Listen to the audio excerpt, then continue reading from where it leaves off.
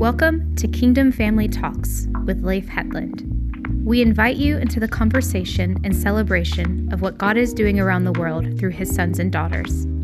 Leif shares insight into what it looks like to be a follower of Jesus in today's culture. We hope you enjoy today's episode.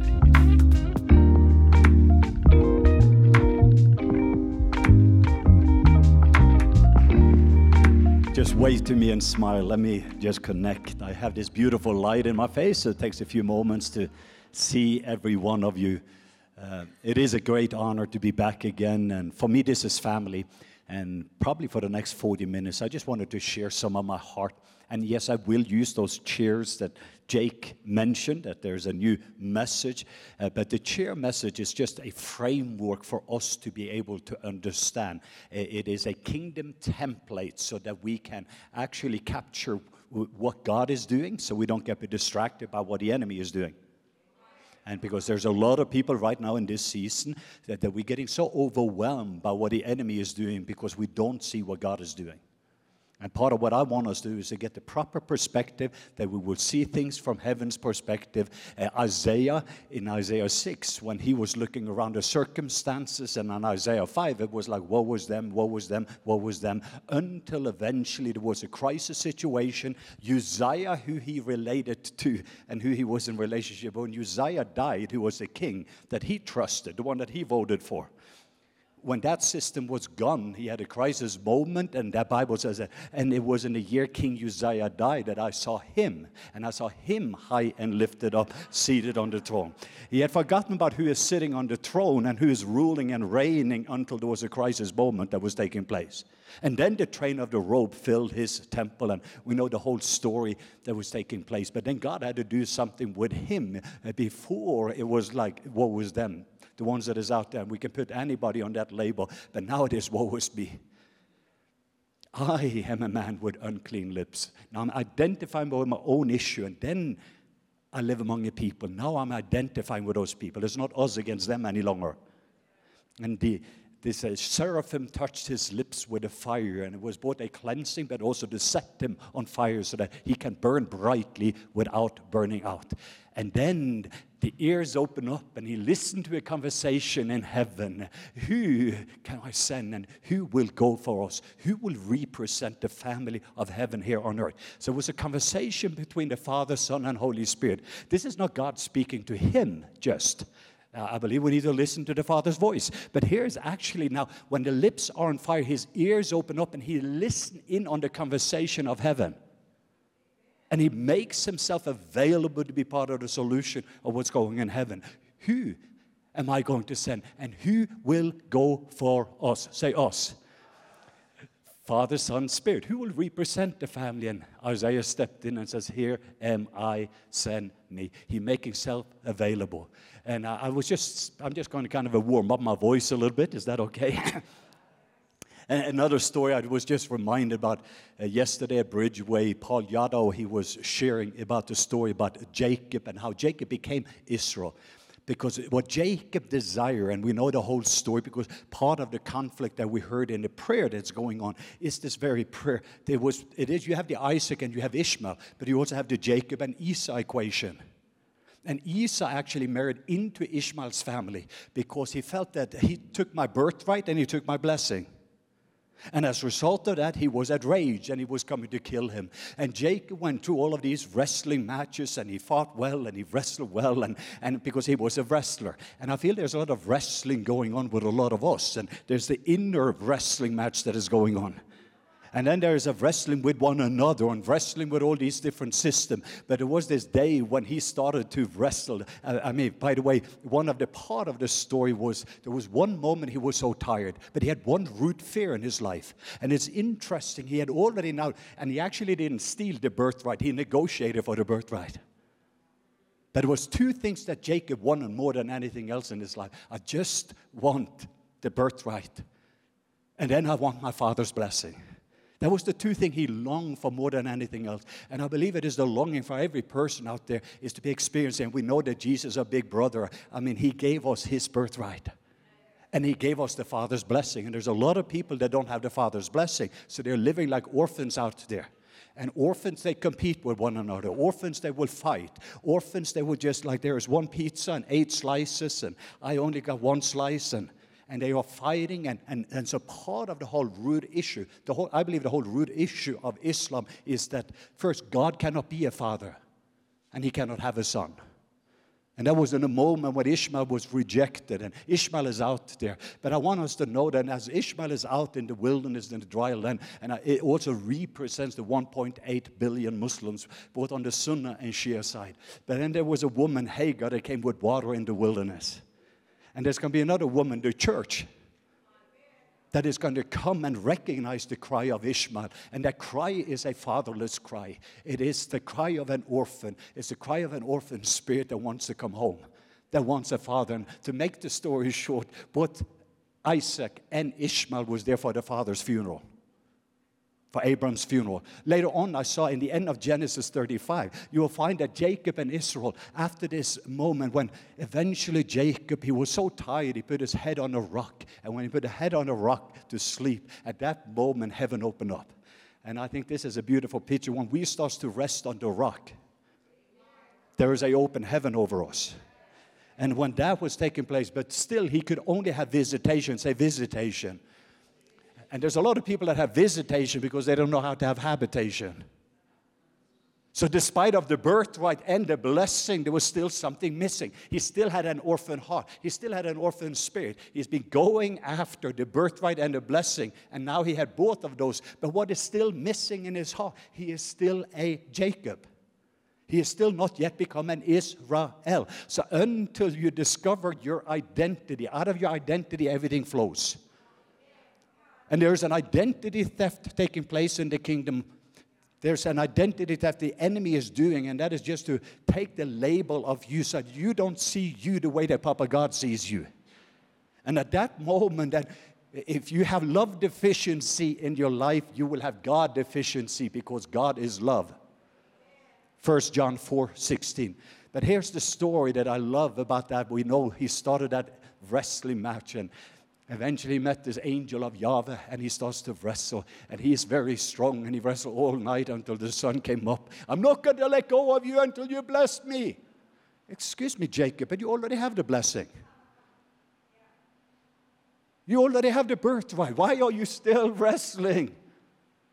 I'm not going to let go of you. And he is very strong. He can wrestle all night. And then eventually we know the story. I'm just putting this into perspective. And eventually the Bible says he wrestled with God and he prevailed. Or he wrestled with God and he won. How do you wrestle with God and prevail and win? You get pinned. When you can no longer have any more strength. And he touched the hip socket, the greatest strength in his life. And at that moment, for that moment, wow, he could not run any longer, but he could walk. And God is looking for people that can walk with him. But I believe that this is a John Wimber statement. He said, God doesn't trust anyone that doesn't walk with a limp. And I believe that there is something about this. There's a place when we are still operating in our own strength. And there's a place until God touches the biggest strength in our life and touching it. That was the hip socket for him. When he comes up from that very place, and we know in this wrestling match, what is your name? I'm Jacob. I'm the heel grabber. I'm the deceiver. This is who I am. And he said, you're no longer going to be Jacob. You're going to be Israel. You're going to be my prince, and you are a royal prince. You're a royal princess. But until you see you the way that he sees you, until you love you the way that he loves you, then there's going to continue to be a wrestling match, and you're going to wrestle with yourself, in your family. You're going to wrestle in community, wrestle against different political parties. But after this moment on, something took place. He was transformed. And transformed people bring transformation to people. Free people sets people free. And something happened with him when he came up from this encounter, and he came up from that, and he was an Israel. He got a new label on him. And then here's what I want to say. What was his root fear right before? The fear is that his brother Esau, who is married into Ishmael's family, is coming with vengeance, and he is coming to kill me. And the biggest fear is he is about to come. But now there is something different about him. There is no more fear, because perfect love Because he had seen the face of God in Peniel. And when he saw the face of God, he got to see who he was. And then something had changed in his nature. I am no longer Jacob. I don't have to wrestle anymore. There's no more fear. And this army of Esau that has now vengeance, that's the first terrorist group. So you have to separate also the difference between Ishmael and Esau. So Ishmael is about 93% of the Muslims that are nice and good and primary peaceful people. But the tendency is that we are suddenly in the next moment, we're treating Ishmael not from the way that the father sees Ishmael. Ishmael was the first one that was named by name, and it means God hears. And God is hearing the cry of Ishmael in the wilderness. And over 1.8 billion Muslims are going to know how good Papa God is and how loved they are. I want us to capture it because this is what's going to cause jealousy among the Jews when the fullness of Gentiles comes in. That's the scriptures according to the book of Romans. So the biggest thing that I've dedicated my life, and I love Israel, and I love my family in Israel, but I tell a lot of my friends that they spend their whole life in Israel and ministering there, a lot of Jewish rabbi friends, but I've told them the best thing I can do for Israel is to love on the Palestinian, is to be able to love on the Arabs, is to love on all the beautiful Muslims. That's the best gift I can give Israel. And it is also what's going to cause jealousy among the Jews when they see that they're getting that blessing. And they're being blessed by the Father's blessing. But here's was the scripture verse that hit me before the service. And I'm going to slow down. I'm just sensing an excitement. But here it is. When he came up from this and his brother comes, now the next thing he does, he goes down to the ground. The brother is just coming to kill him. Before he would run or divide his family, always coming up with something. But now there's something different. He just go down and he bow down 7 times before his brother, totally at rest. Because when you are at rest, the Holy Spirit finds a resting place. And he looks at his brother, and he's just coming in. 7 times he's bowed down and just humble himself. Instead of fighting, go, I'm right and you are wrong and you. I didn't steal the birthright. I negotiated it. It's your fault. You wanted that stew so much that you didn't even care about the Father's blessing or the birthright. So anyway, so this whole thing that is going on the inside, but here's the scripture verse that captured me. It is in Genesis 33. But it hit me on one of my trips to the Middle East. But it hit me this morning when we were praying and talking about that. He said that when I saw you, I have seen the face of God. Just read it. So what Jacob, who now has become Israel, when he's seeing the terrorists that hated him, that wanted to kill him, but he saw, when I saw you, I've seen the face of God. Can you see the face of God in the terrorist? When you see the terrorist Saul, can you see the Apostle Paul? And not treat people just based upon their history, but their destiny. And the last verse in Genesis 35, Esau and Jacob are together in unity, burying their father Isaac. Why am I saying it? Because the very ministry of reconciliation from us as believers, I do know government needs to come with a sword, but we as believers, we come in with redemption. And that's what the church's assignment is in this. So anyway, are you guys okay if I just give you a little framework with the 3 chairs? Are you guys okay? Can we handle it? I still have a little bit of time before I go to the airport. Pretty much what I want us to do just for a family, because the Rock family here, you're very, very significant in what God is doing in the kingdom. Some of your tears is producing rain right now in the Middle East. And you need also to see what quantum worship is doing. Because some of the worship, there's environments that you're creating here that is creating environment changes. And the one you're beholding is the one you're becoming. And I'm sensing this is so significant. Even there's few people here. But I feel it is important that we get the proper framework, even in regard to a lot of the things that we are doing. So I'm putting the best way I can do this to put these 3 chairs. That is just providing you with a healthy framework. And there's 2 key words. If you're going to understand scriptures, one of those words is covenant. Say covenant. And the other word is kingdom. Say kingdom. If you're putting an oversimplified, because there's an eternal covenant and there are many different covenants since, including we are in a new covenant. And then there's the word kingdom. But if I oversimplify that this morning, covenant is all about family. Say family. In the beginning, Father, Son, Spirit. In the beginning, there is a family. And the kingdom is the mission of that family. It is the assignment. So the covenant is all about the alignment, the oneness that you have with him. But now the responsibility, the kingdom, the rule and the reign of the king, and how that flows out of that. So you have a family. It's not family or mission. It is not family and mission, but it is a family on mission. So there is a kingdom alignment taking place for the kingdom assignment. But God wants us to be in an alignment before we start the assignment. And the things that is out, he is putting back in place. So some of the shaking that's going on is connected. So part of what I want us to do is just kind of get us a little, if I had a time, I would have taken you from a little journey, 12-hour journey from eternity past to eternity future. Wouldn't that be fun to travel? Meaning, let's go all the way back in the beginning. And I will start with that. Scripture verses in Genesis 1:1 says, in the beginning, God. Say, in the beginning, God. The important is that's Genesis 1:1. So it begins with God and it ends with God. So everything begins with God. But the word God is the word Elohim. In the beginning, there is a Father, there is a Son, and there is a Holy Spirit. And if I took all of you back again and you met the very family in heaven, if you met the Father and you met the Son and you met the Holy Spirit, and I ask you the question, who is the most important? Is it the Father, Son, or Holy Spirit? And the answer is yes. If you ask the Father, he points to the Son. You ask the Son, he points to the Spirit. You ask the Spirit, he points to the Son. If you ask the Son, he points to the Father. They are one. Honor is what love looks like. The culture in heaven is a culture of honor where everybody honor one another. And you see this with the Father. The Father points to the Son.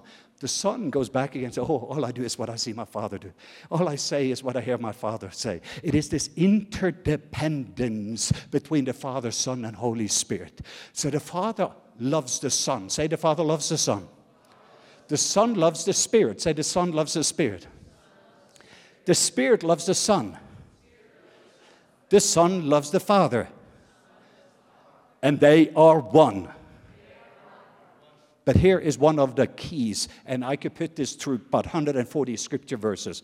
But the Son loved the Son the way the Father loved the Son. Jesus loved Jesus the way the Father loved Jesus. That's covenant. That's atonement. They're totally one. You will never see Jesus. Why are you the Father and I'm just the Son? But we have that in church. Why is he the senior pastor and youth pastor? Why did this person get to sing and not me? I don't know if you're getting it. But even if I'm taking you back into it, why is this important this morning for us? Because we need blueprints. And we need to get the original blueprint of what God intended from the beginning. And if not, we will just have a gospel where we are trying to create our own blueprints. If we do not get to see the family pattern and the operating system of what we are singing, our Father, or on earth as it is in heaven. But what is the model of heaven and what does that look like here on earth in practicality, including in our homes?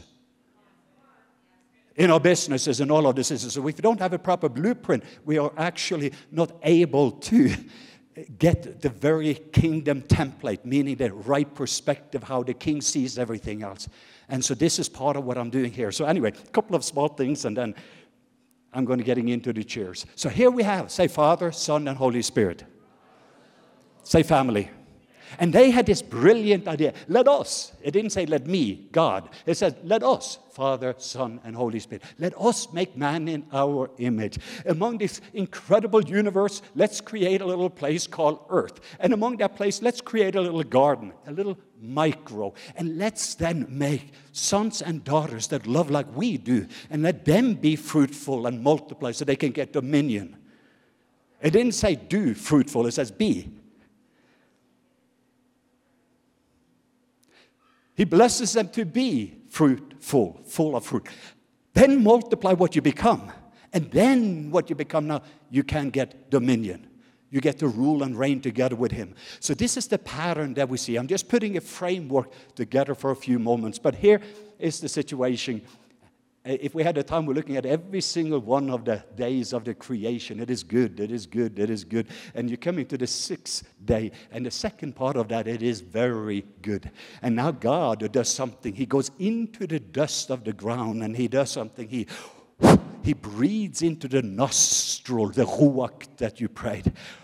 And he was breathing in, and I believe the first Hebrew word for father is A-W-B. It comes a little bit later, but I believe that God breathes and Adam, Papa. What do you believe is the first thing Adam ever see?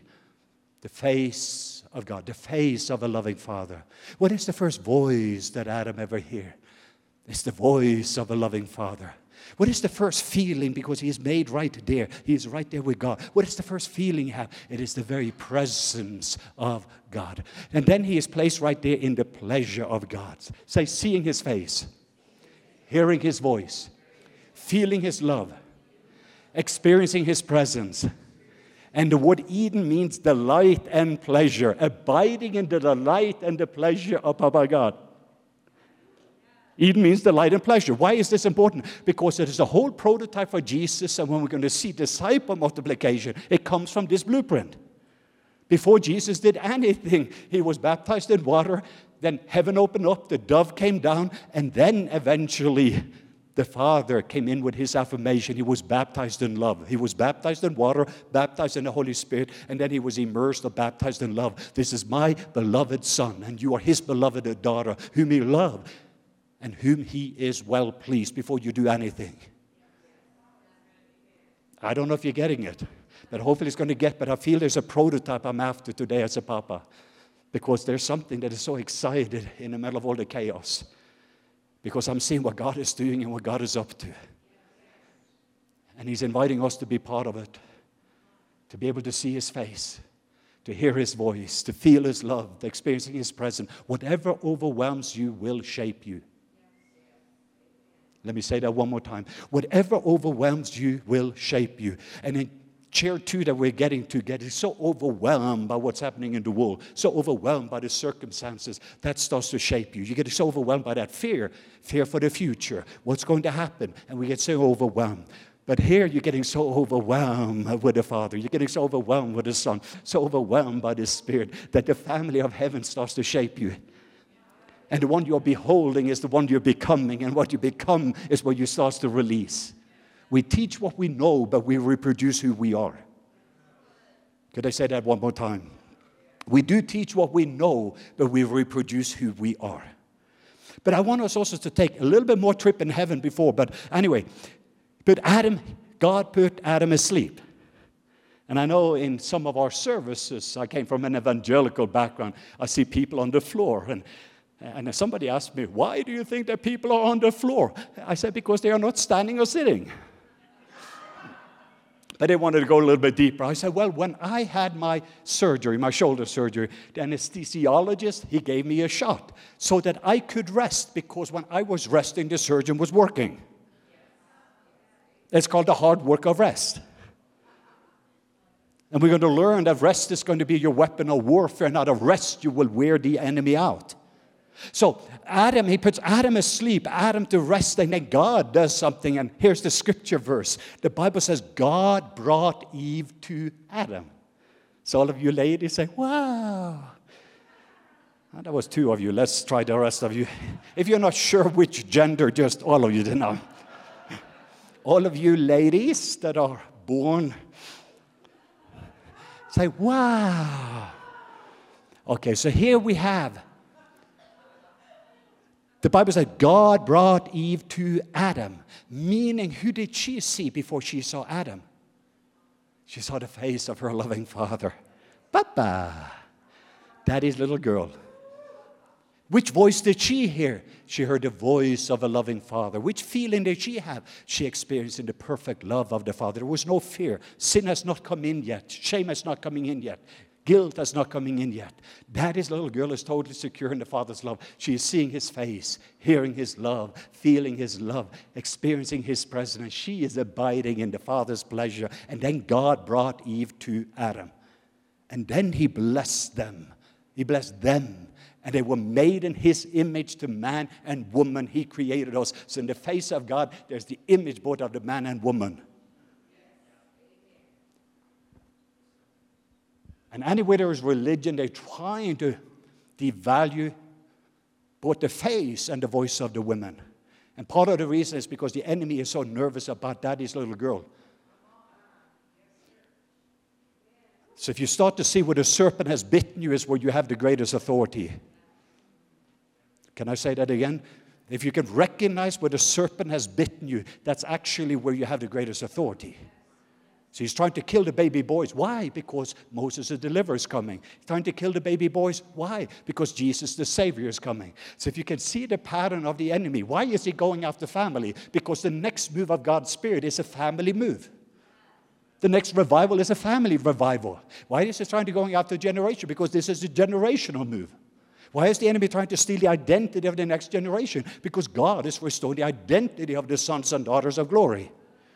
What about abortion? He's trying to stop a whole new generation that is the generation that is carrying the very thing that's going to usher in the second coming of Jesus. The enemy is nervous about what God is doing.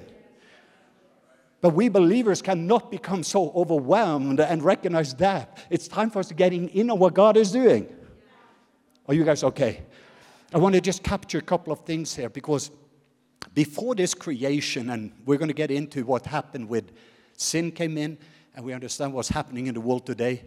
But in this pattern that you're seeing, there was another person in heaven before creation. His name was Lucifer.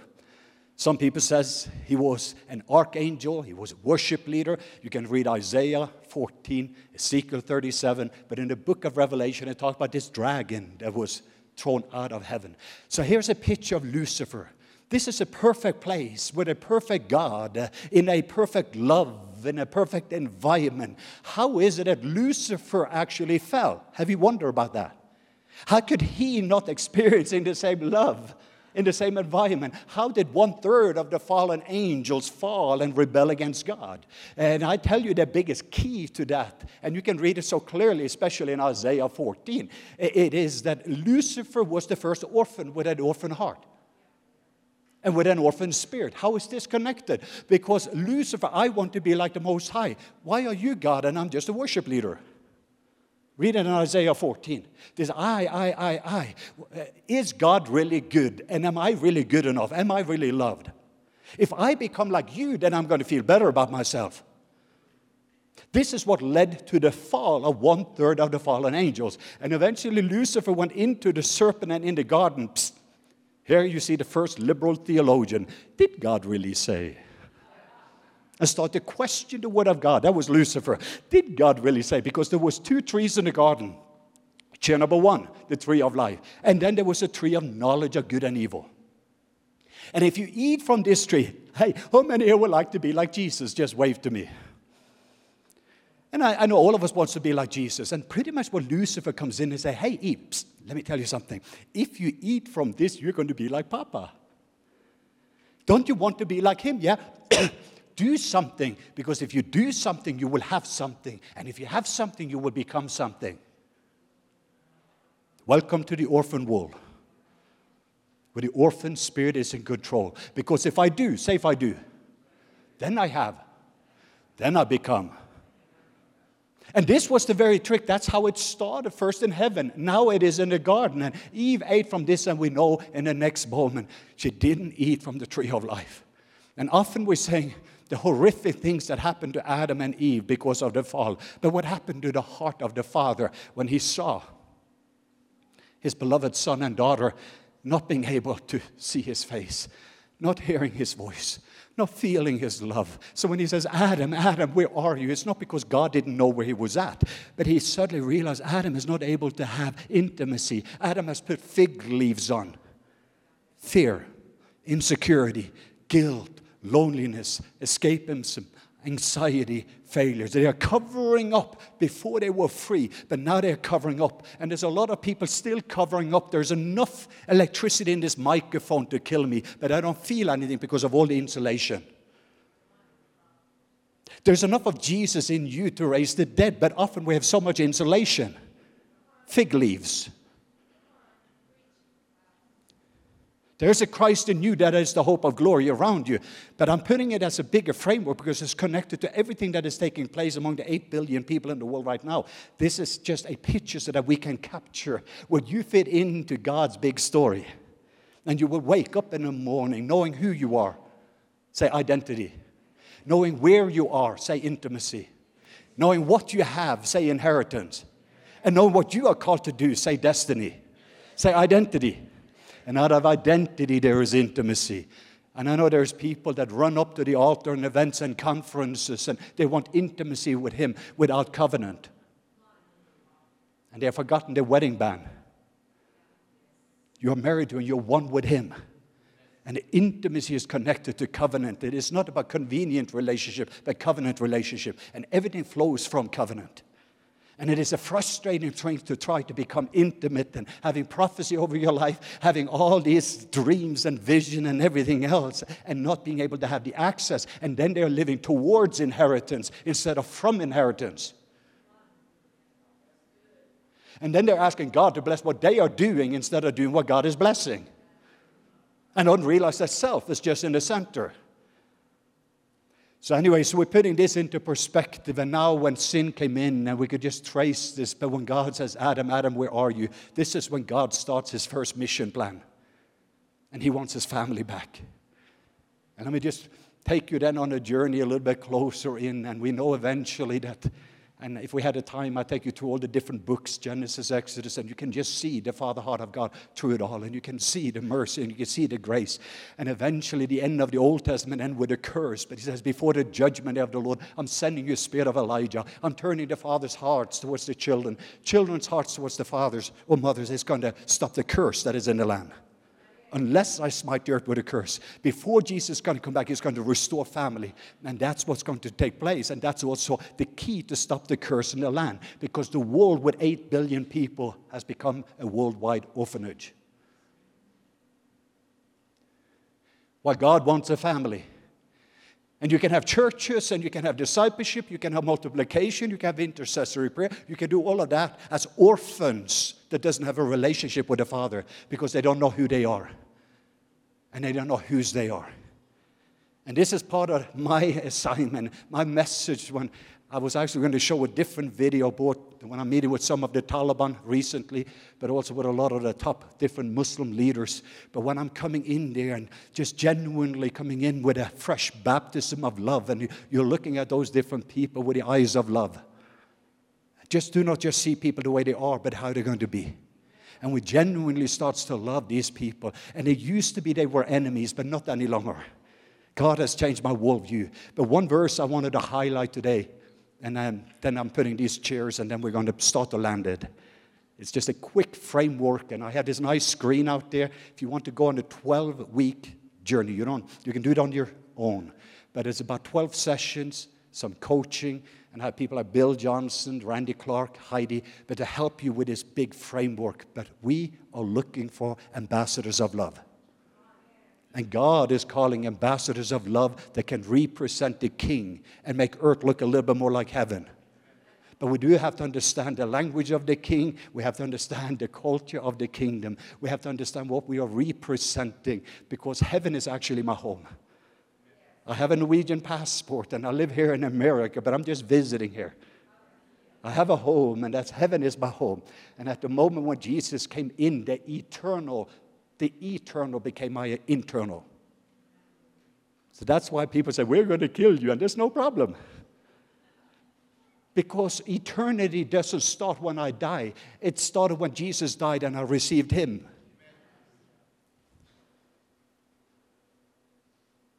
So when the eternal becomes our internal, then we can do something with the external. Because you become free. But while we are here on planet Earth, we're not just visitors. We're not just on exile. You're not just an alien here on the planet Earth. Actually, you have an assignment to be a love ambassador. An ambassador that is going to represent God before people and people before God. That ministry of reconciliation. That is not holding the sins against people. And that's why there's a love ambassadors, and we're heading there. And so anyway, in John 14:18, when Jesus says, I will not leave you as an orphan. I will not leave you as an orphan. I will come to you. What is that cry? John 14:18. And it takes him all the way, because all Jesus said is what he heard the Father say. He could hear the Father, I don't want my church or my people, I don't want them to operate as orphans any longer. I'm coming to them. I believe the beautiful part of the cross, and I want you to say with me, say, Jesus became sin with my sinfulness, so I could become righteous with his righteousness. Jesus took my shame, so I am glorified. Jesus took my sickness and disease, so by his stripes I am healed. Jesus took my bondage, so I could receive his freedom. And I could go on and on of these divine exchanges that took place on the cross. But I believe that part of what literally killed Jesus, he always calls him Father, Father, Father. Until this moment, he says, Eli, Eli, Eli, lama sabachthani. He says, my God, why have you forsaken me? For a moment, Jesus was separated from perfect love so we can be restored back again to perfect love. For a moment, Jesus became an orphan so we can become sons and daughters. He didn't say, Father, Father. He said, my God, my God. The only times he didn't refer to him as Papa, as Father. And then after he went to the cross to restore us back again to the original intention of what God had for every one of us as sons and daughters of glory. Are you guys okay? So let's do the 3 cheers in about 10 minutes, but I want you just, the little thing on the lighthouses of love, then we have a framework. This is chair number 1. Which chair is this? And you need to speak loud enough. Think about all the ones that didn't come because of the snow. So I can hear their voices too. Say, chair number 1. Chair number 2. Chair number 3. So everyone in the world will live from one of these 3 perspectives. Chair number 1 is all about the kingdom of God. Say, kingdom of God. The people that are living in chair number 1, Matthew 6:33, they are seeking first. Say, seeking first. His kingdom and his righteousness. And all these things are being added unto them. The Bible says, yeah, that's good. We like those added things. Pretty much what it says in Matthew 6:33, if you prioritize by seeking first the king and his way, his life, they're his righteousness, not your righteousness, but his righteousness. If those 2 are the top of your priority, all the other things on your priority list is going to be met. The problem we have, other things comes on our priority list, and we start to seek for something else. And then instead of things being added, they're being subtracted from you. The Bible says, repent because the kingdom is at hand. A lot of people, like especially chair number 2 gospel, we're focusing on what we be repented from, but not what we be repented to. He says, repent, for the kingdom is at hand. You have access. It's close enough for you to grab hold of the kingdom, which is the rule and the reign of Jesus in every area of life. Be careful. This kind of a thinking can lead to dancing. And you can become joyful Christian. And you can become thermostats that actually changes environments. Not just checking the temperature, but thermostats. The Bible says, again, unless you're born again, you cannot see the kingdom. Say, see the kingdom. Part of the born again experience is so that we can now actually see into the invisible, so we can do the impossible. The purpose there so you can see the kingdom. You can see the rule and the reign of Jesus, him seated on the throne, ruling and reigning, him seated on the right hand of the Father, but also you seated with Christ in the heavenlies. Ephesians 2:6. Are you okay? Chair number 2. So chair number 1 is the kingdom of God. Say, kingdom of God. Chair number 2 is the kingdom of self. Say, kingdom of self. And the people living in chair number 2, it's about me. There is none like me. Chair number 2 is all about me. And I'm coming to my wife because she didn't meet my needs. So we're getting offended. It's about me. Give me, touch me, bless me, fill me. Me, me, me, me. I didn't like that song. Well, the song was not for you. It was for him. So we've created all those different people. And even the gospel in chair number 2 has often been a gospel of what Jesus is going to do for you. And if he doesn't, we get disappointed. And we're going to deconstruct and say Jesus didn't work because you said that if I just pray a prayer, you're going to get all those different benefits. And when I didn't get the benefits, I get disappointed, so I go back to the wall. Let's just be honest. I think this is what a little of the lion in me just wants to roar. But I do feel I want chair number 2 to be an unreached people group. I want to be very scarce, but 93% of the believers live in chair 2. And that's why the world is what it is in chair 3. The people in chair number 2, it's what Paul called carnal Christian, fleshly Christians. The people in chair number 2, they operated in the soul. Their emotion, say emotion, will, mind, personality. And it is about me. And chair number 3 is about the kingdom of the world. Say kingdom of the world. And the majority of the world's population are living in chair number 3. If you are in chair number 1, you are saved. Say the word saved. Chair number 2, you are saved. Say the word saved. Chair number 3, you are lost. Say lost. And I know some of you will argue with me if chair number 2 can be saved. And I had a Assembly of God pastor that told me after hearing my teaching, he said, I don't believe the person in chair number 2 can be saved. And I said, that's okay. In my sermon, they are saved. In yours, they can be lost.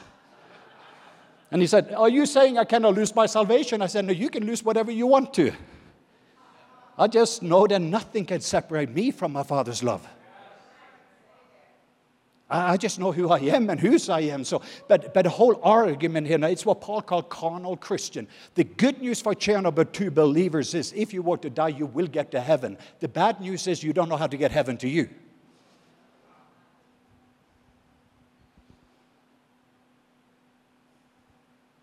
And then the kingdom of the world. So the majority of the Muslims will be here, and Hindus and Buddhists and atheists. But the biggest reason I believe that we have atheism in the world is because of unbelieving believers.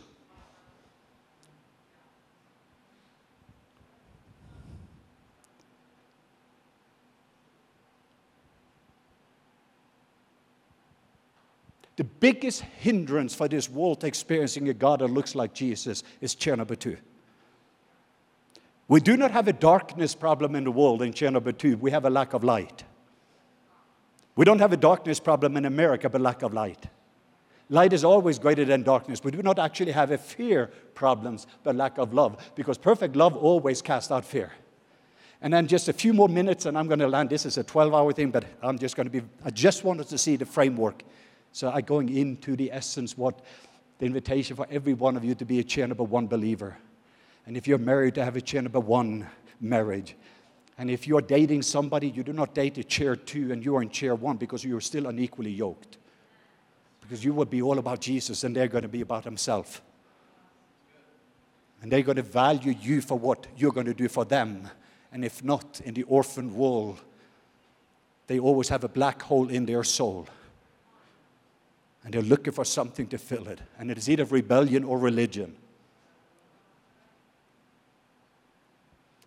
So chair number 1, and I know you know this because I've done this before, but it's the root system and the foundation is love. Ephesians 3:17. You are rooted and grounded in love. You are rooted and grounded in love. Rooted and grounded in love. Rooted and grounded in love. So you know how high and deep and wide and long is Papa God love for you? Because you are rooted and grounded in love. The root system and the foundation is his love. So if I drill into your life, if I squeeze you, what's in you is going to be love. And then out of that, there's going to be joy and peace and pain. That's come. If I know you're in chair, but when I bump into you in traffic, I know love, joy, peace. Because the abiding, this beautiful lifestyle, this is called the hard work of rest. So in chair number 1, say identity, intimacy, inheritance, then destiny. Say, I am, I have, I do. So the doing comes. Say, be with Jesus. Say, be with Jesus. Become like Jesus.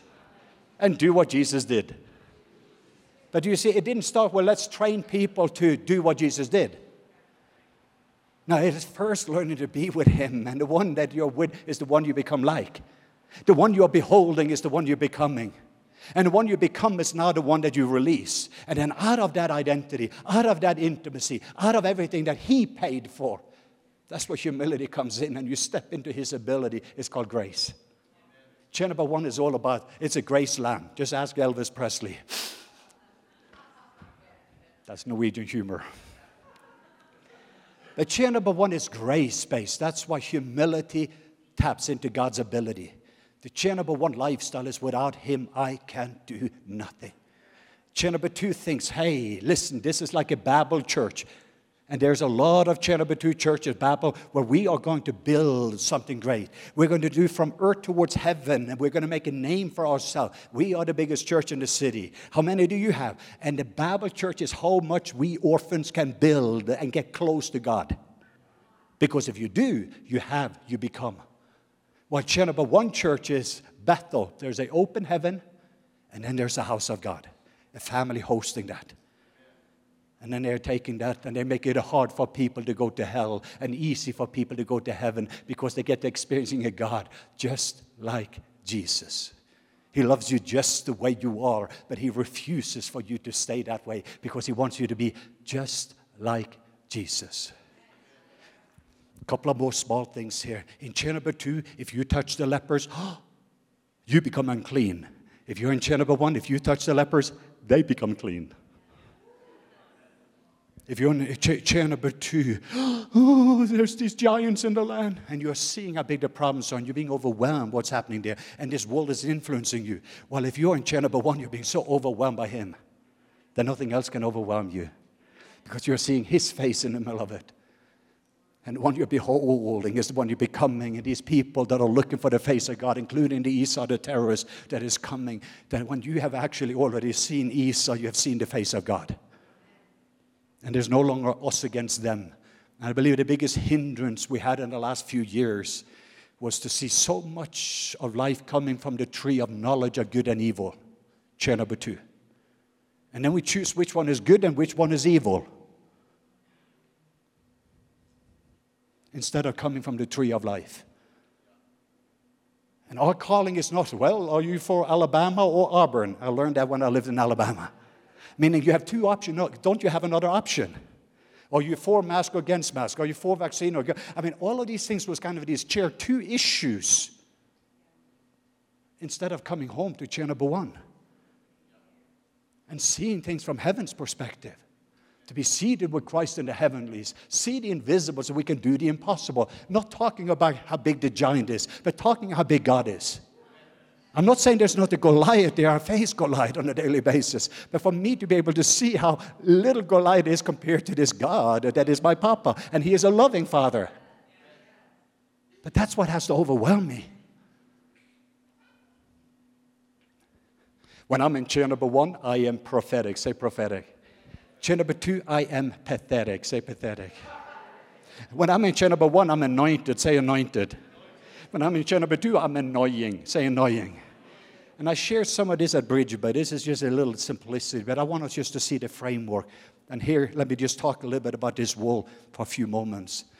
Among all those people, there's about 3.4 billion people in chair number 3 that have little or no access to the gospel. The majority of the world's population are here, but almost half of the world population. Did you know that 87% of Muslims don't know a Christian?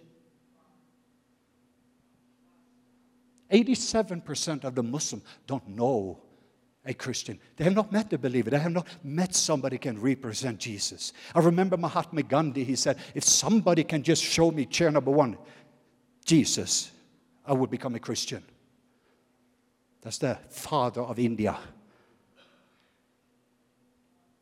He's saying, the world right now here, creation is moaning and groaning for the manifestation of the sons and daughters to be revealed. Where are the sons? Where are the daughters? Where are the sons and daughters of glory? Chair number 1 is always about glory management. Chair number 2 is always about sin management.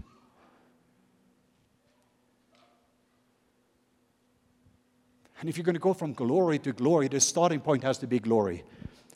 I know I'm going a little bit long here, but is this okay? Can I start to? Are you guys okay? I'm just taking a few things, but I'm heading into be sharing a couple of stories lately where one of my favorite stories, one that Pastor Mike and I know. I ended up in chair number 2, and often here is the weapon of the enemy. Say it with me, say fatigue. So let me just be a coach, a papa coach right now and say, what are some of your gainers and drainers in this season? What drains your energy? Because what the enemy is doing right now is trying to wear out the Christian. That's one of the biggest strategic. I want you to know the biggest way I know when I'm in chair number 2 is 2 things. Restless, say restless, and lack of peace. That's my 2 biggest things. In chair 2, it is fear, say fear. And then shame, say shame, and guilt. Did you know all the root issues in all the nations right now, including Islam, is a shame, honor and shame society. But the Jewish has guilt. But every nation, the root issue is fear, shame, and guilt. That's the root issue of all. America has a guilt-based, but it's fear, shame, and guilt that all the systems is built around. And to put it another way, if we can get rid of fear, shame, and guilt here and come home, then we have an opportunity to go and disciple nations there. But as long as we are struggling with, I'm looking in the mirror, I see shame. And shame will always tell you who you are not. Papa God would always tell you who you are. So when I'm in chair number 2, shame speaks to me. And then the enemy blackmails us. The biggest reason we're not evangelizing. I can motivate you to evangelize. They are perishing. 45,000 people die today. They enter eternity and they live their entire life and they never once got to hear about Jesus. More people are dying without Jesus, but they never had a chance. And I could continue, but as long as the enemy just get us into chair 2, that's not our biggest concern. Because in the next moment, if we have these 3 giants on the inside called fear, shame, and guilt, looking at the past, there's guilt. So the enemy is blackmailing us, so we don't have a voice to be able to speak to this. He knows about the secret, and he whispers, and the enemy will tell you who you are not. Instead of for you to come home. And the biggest thing that the enemy is also doing, he's saying, when you have sin in your life and there's issue in your life, Papa God, he is a holy God. And don't misunderstand me. I believe in his holiness. But for many years I thought, because of his holiness, he couldn't handle my sin. And because of that because I had a view of God that didn't look like Jesus. But I realized what's happening with me is when I'm in chair 2 and sin came into my life, is that what has happened to me is I'm the one that has turned away from him. He didn't turn away from me. And repentance as a lifestyle, when I recognize that I don't want to do anything to separate me from my Father's love. Then I start a lifestyle of repentance and tuning in a moment. And this is where maturity comes in. Maybe for a moment you have the dove, say dove. But the next moment you have pigeon, say pigeon. And pigeon religion is not the same when the dove is there. So when you're in chair number 1, you're hearing his voice, and there's this connection with him, and you're seeing his face. And the next moment, but what happened is, say, spirit, soul, body, life. So river flows out of you. But then you get into chair number 2. It's not that God doesn't speak, but it has to filter its way through, say, soul, spirit, body, Dead Sea. And it doesn't mean that God doesn't speak, but it has to filter its way through your emotion, will, mind, and personality to touch your spirit. So when you're in chair number 2, it can be the devil, it can be just yourself, your flesh, and it could be God. There's 3 voices primary, and you don't know which one is what. And you have division inside, and you have this wrestling match of war on the inside because you don't hear the Father's voice. So when I feel restless, because I know all the demonic realm is restless because Lucifer doesn't have a home. He's an orphan. And his whole strategy is get us in here, even to do intercession from here. Or what's going on now in the Middle East. And we're coming from this place, and we're praying from this place that is often anger and fear-based. And then we try to roar without the lamb's heart. And the first thing that we do is beholding the lamb. We're getting right back. We repent. I get back again to where I belong. This is not who I am. Jesus, you took my shame. I'm not going to live in shame. I'm going to walk in the light as he is light so we can have fellowship with one another. I'm not going to hide in darkness. We get accountability. We're coming in together and says, so I have people in my life asking me good questions. Said, Leif, are you in chair number 2 right now? What are some of the buttons that are not the Jesus button? Are you okay? So say fatigue. Then the enemy pushes the button of fear. So he waits your emotional tank is down to E. Then he pushes that button and you go in chair number 2. And when you are in chair number 2, you don't see the world the way it is. You see the world the way you are. You don't have a proper perspective. You no longer have a 20/20 vision. And deception is very deceiving.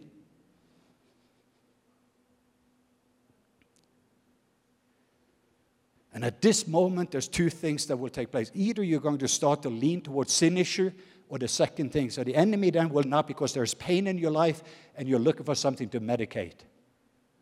So if you don't deal with a root issue, then if it is pornography or medicine or alcohol, I'm not against medicine in a healthy way, but I'm saying you start to medicate those areas that is not comfortable with love, because those areas are not comfortable with God. And you have a black hole in your soul that starts to suck life. And then you start the whole escapism. Or there's religion. I just starts to do more, to have more, to become more. Instead of coming into the resting place to receive. Say receive. So I can become. So I can release. Can you see the difference? Because it has to come from Him to go through Him, to back to Him, so He is left with a glory. I think it is Romans 11:35 or 36. So anyway, let me kind of now put and land this with, we were in Cuba just recently. Let me give a little bit of the background before. About 18 years ago, I received a clarity of we're going to start these lighthouses of love, which would be more like missional communities, or some people could call it house churches or cell group. There's different ways of describing it, but I just felt this word. So I went in chair number 1, got a blueprint of, Father, what do you want to do? And make the story short, in 18 months, we had planted over, I think it's 1,780 of those. All over the world. It was just an amazing explosion. They multiplied, people getting saved, healed, delivered. But it didn't take a long time before they started to move into a chair 2, where suddenly now you need an organizational structure, which is important. But what happens, orphans are coming in that is going to lead, and then they're no longer coming from a place of love. And when there's unhealed area in people's life, they're getting a value in what they do instead of who they are. And they were climbing up who's going to be the district leader and who's going to be this and that. And suddenly the dove left, and we were no longer burning oil, we were burning flesh. And it started to smell a little bit more like flesh. And so the world around now was not being so much affected. They were being affected by the world. And we constantly had to start to deal with issues from this world, because it started to move into chair 2. Like the church in Ephesus, they started in chair 1, and wow, they were just passionate in love. In Revelation, they still did all these works, but they have left their first love. What was the first love? It was receiving the love, because you love Him because He first loved you. You had stopped receiving the love. You suddenly now moved into a place where you're again backing all the works and the doing, and you left what was all about, and that was that intimacy. That was just loving Him for loving Him. No agenda. The best thing about Jesus is Jesus. I know that's big. Not what He's going to do for us. Simply being with Him for being with Him, because the one you're with is the one you become like, and the one you become like is the one we're going to manifest and we're going to release. Anyway, I'm getting in. So here we have these lighthouses of love, and it was so hard for me because I felt the Lord just says, I want you just to lay it down. But this was like a success story. People were talking about all the lighthouses of love, all people being saved, healed. And God said, I just want you to lay it down. And I'm like, why? Because you birthed an Ishmael. You helped me. And I'm like, help you? And I realized it took a little while, and I just laid it down. And all these years went by, and I was disappointed because it was just that system. I just know. It's not that these people are not, many of them are in churches and different groups. It's not. But that system had to be laid down because God wanted to do something new. And when God wanted to do something new, it's something that hadn't been done before. And I was trying to put a paradigm on something that doesn't exist. Make the story short, last year I was with with Randy and Heidi in Brazil. And in a moment on the floor, felt the Holy Spirit said, I want you to raise up the lighthouses of love. And I'm like, I've already finished with that. And He started to speak to me again. And finally, I just surrendered to it. I said, okay, I don't know how to do this. And He says, good, now we can begin. So we started. So I came to Cuba to one of our leadership. And I just told them, do you remember in Cuba, we used to have these lighthouses of love? And Yazer and Aki, who has been here, they said, yeah, Papa, we remember that. And I said, do you remember we had to lay it down? And they said, yeah, it was hard. And he said, God wants to do it again. And he said, what does it look like this time? And I described a little bit more chair number 1. That's why I started with this model in heaven. The model that was between the Father, Son, and Spirit. That was a DNA-based. It was based upon the very DNA, and out of all of that, the life was flowing. So I was just describing it to them, and then we came back. And by the way, now in 1 year, 184 lighthouses of love in Cuba, communist Cuba. But I just walked into those lighthouses. I took a team about two months ago there. We walked in there, and I saw something that was so beautiful. I saw in these homes that suddenly these rough, dark neighborhoods was being changed by these lighthouses of love that was being planted. And then I heard a story. There's this witch that is now the top worshiper. The top worship leader that we have, she was a witch. And the top evangelist we have in Cuba was a witch. The leader of 18 of these lighthouses of love was a witch. But then I heard a story. 2 weeks ago, I was a witch and into witchcraft, and now, and you saw them glowing. But it was transformation. It was a culture that had changed their culture from inside out.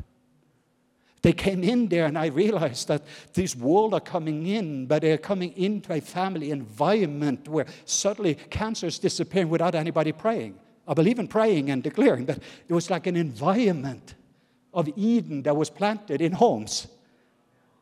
And the way husbands and wife was loving one another, and the kids was there. And the kids now in the junior high in the communist school started Lighthouse of Love in the junior high. We have it in parks. We have it in communist offices. So they just started. So they just heard a little bit of what I'm sharing with you. They just tapped into it. And we hadn't even the time to organize it. So I brought Paul Yado and a team.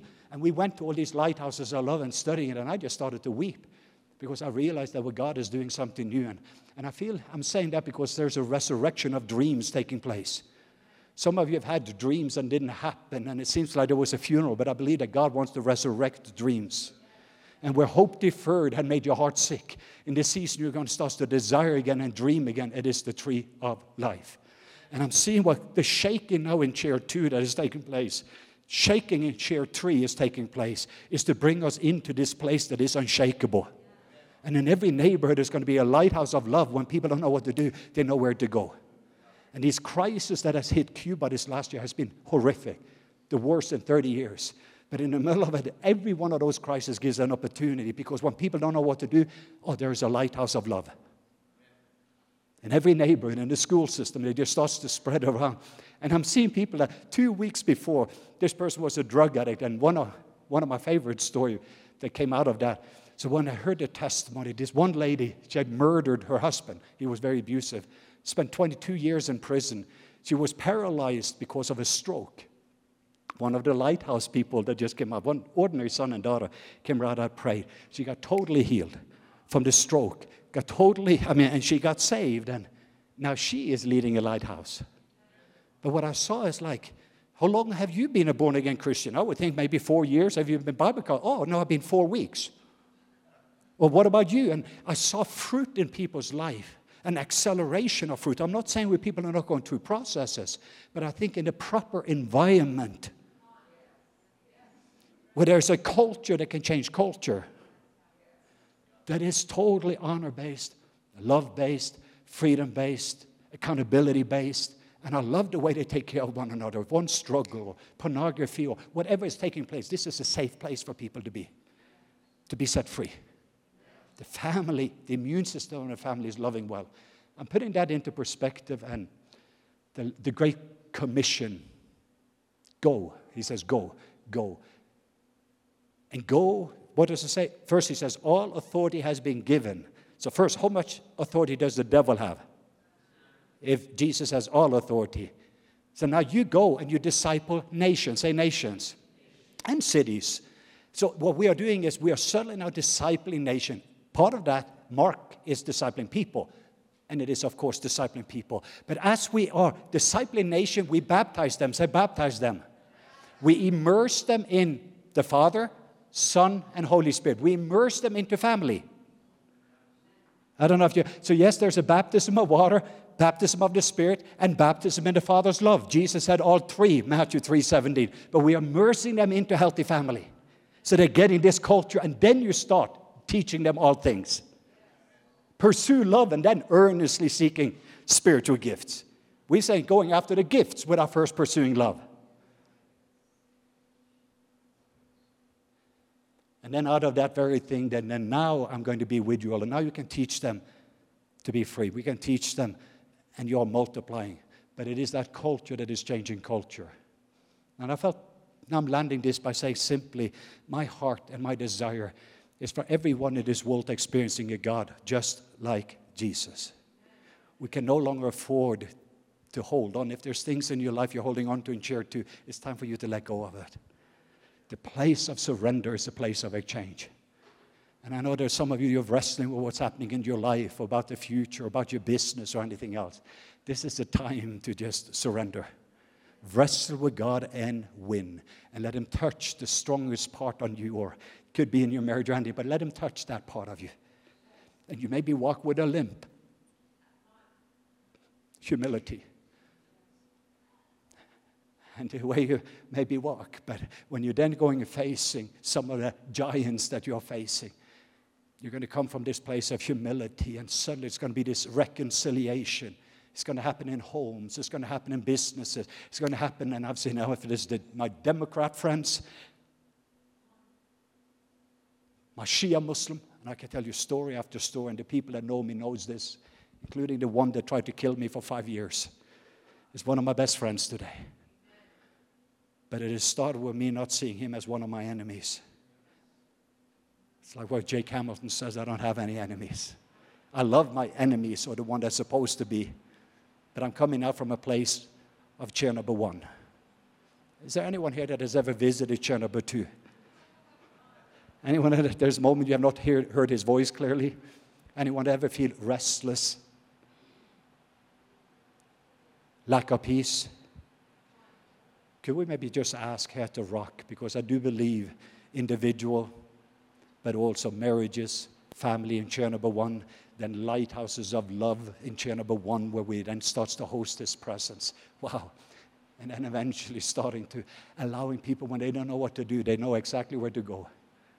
Factories, communist factories, and boom, there's a light. A small group of people coming together, and Jesus is in the middle of it. Changes the environment. And people have an encounter with a God that looks like Jesus. I'm just longing in this season.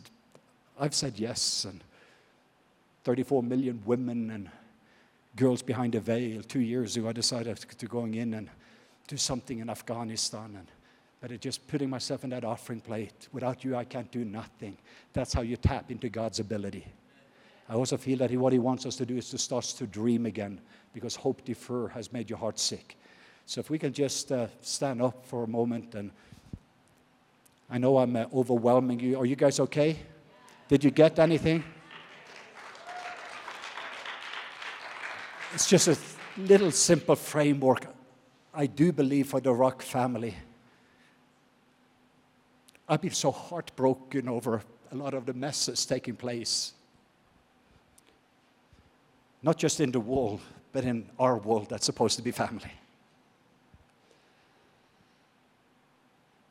And I know that the Father wants His family back. And He says in John 14:18, I will not leave you as an orphan. I don't want you to be in chair number 2 any longer. Can we be honest here with family? I know there's few people here. Anyone struggle with fear, shame, or guilt? I think we all to some degree now and then it comes in. But it seems like the enemy goes in there and gets you into this chair, and you start to get overwhelmed again. And then you can't hear His voice. And then you thought, Papa God had turned away from you. And no, He's actually turning towards you. And here's the verse, and we're landing with this. Jesus says, come to me, all of you, who are weary and heavy laden. Anyone in chair number 2, this is not condemnation, it is an invitation. If you are in chair 2, the first thing you're going to do is knowing, and this is what I'm hoping, if I could mark you or tattoo this on you, at the moment you're in chair 2 and you no longer are experiencing His presence and His peace, at that moment you know the safest places that Jesus says, now come to me. Come to me, you who are weary and heavy laden. I will give you rest. My burden is easy, not yours. Yours is heavy. Yours is difficult. Yours is overwhelming. But He says, my burden is easy and my yoke is light. He says, learn from me, because I am low and meek, or humble in heart, and I will give you rest for your soul. No longer a wrestling match on the inside and the turmoil going on the inside. There's that peace that rests for my soul. So I can rest and receive. And all I do is what I see my Father do.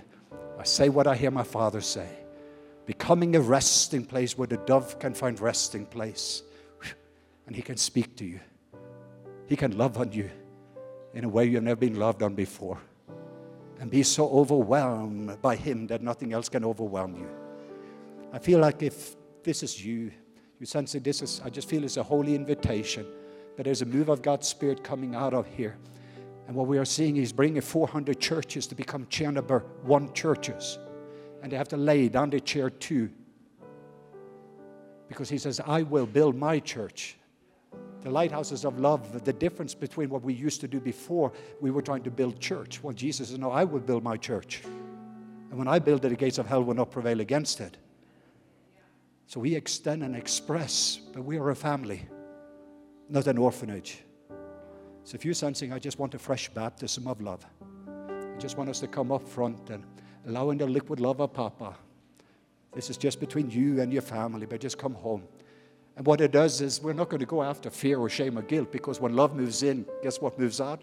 Fear, shame, and guilt. But this is just a place of surrender. And some of you, I'm just going to come down and gently just minister, but can we get rid of chair 2? And just wanted to honor Marcus here, and he's going to just love on you, but it's time to be free. It's time to come home. Including seeing everything from the eyes of love.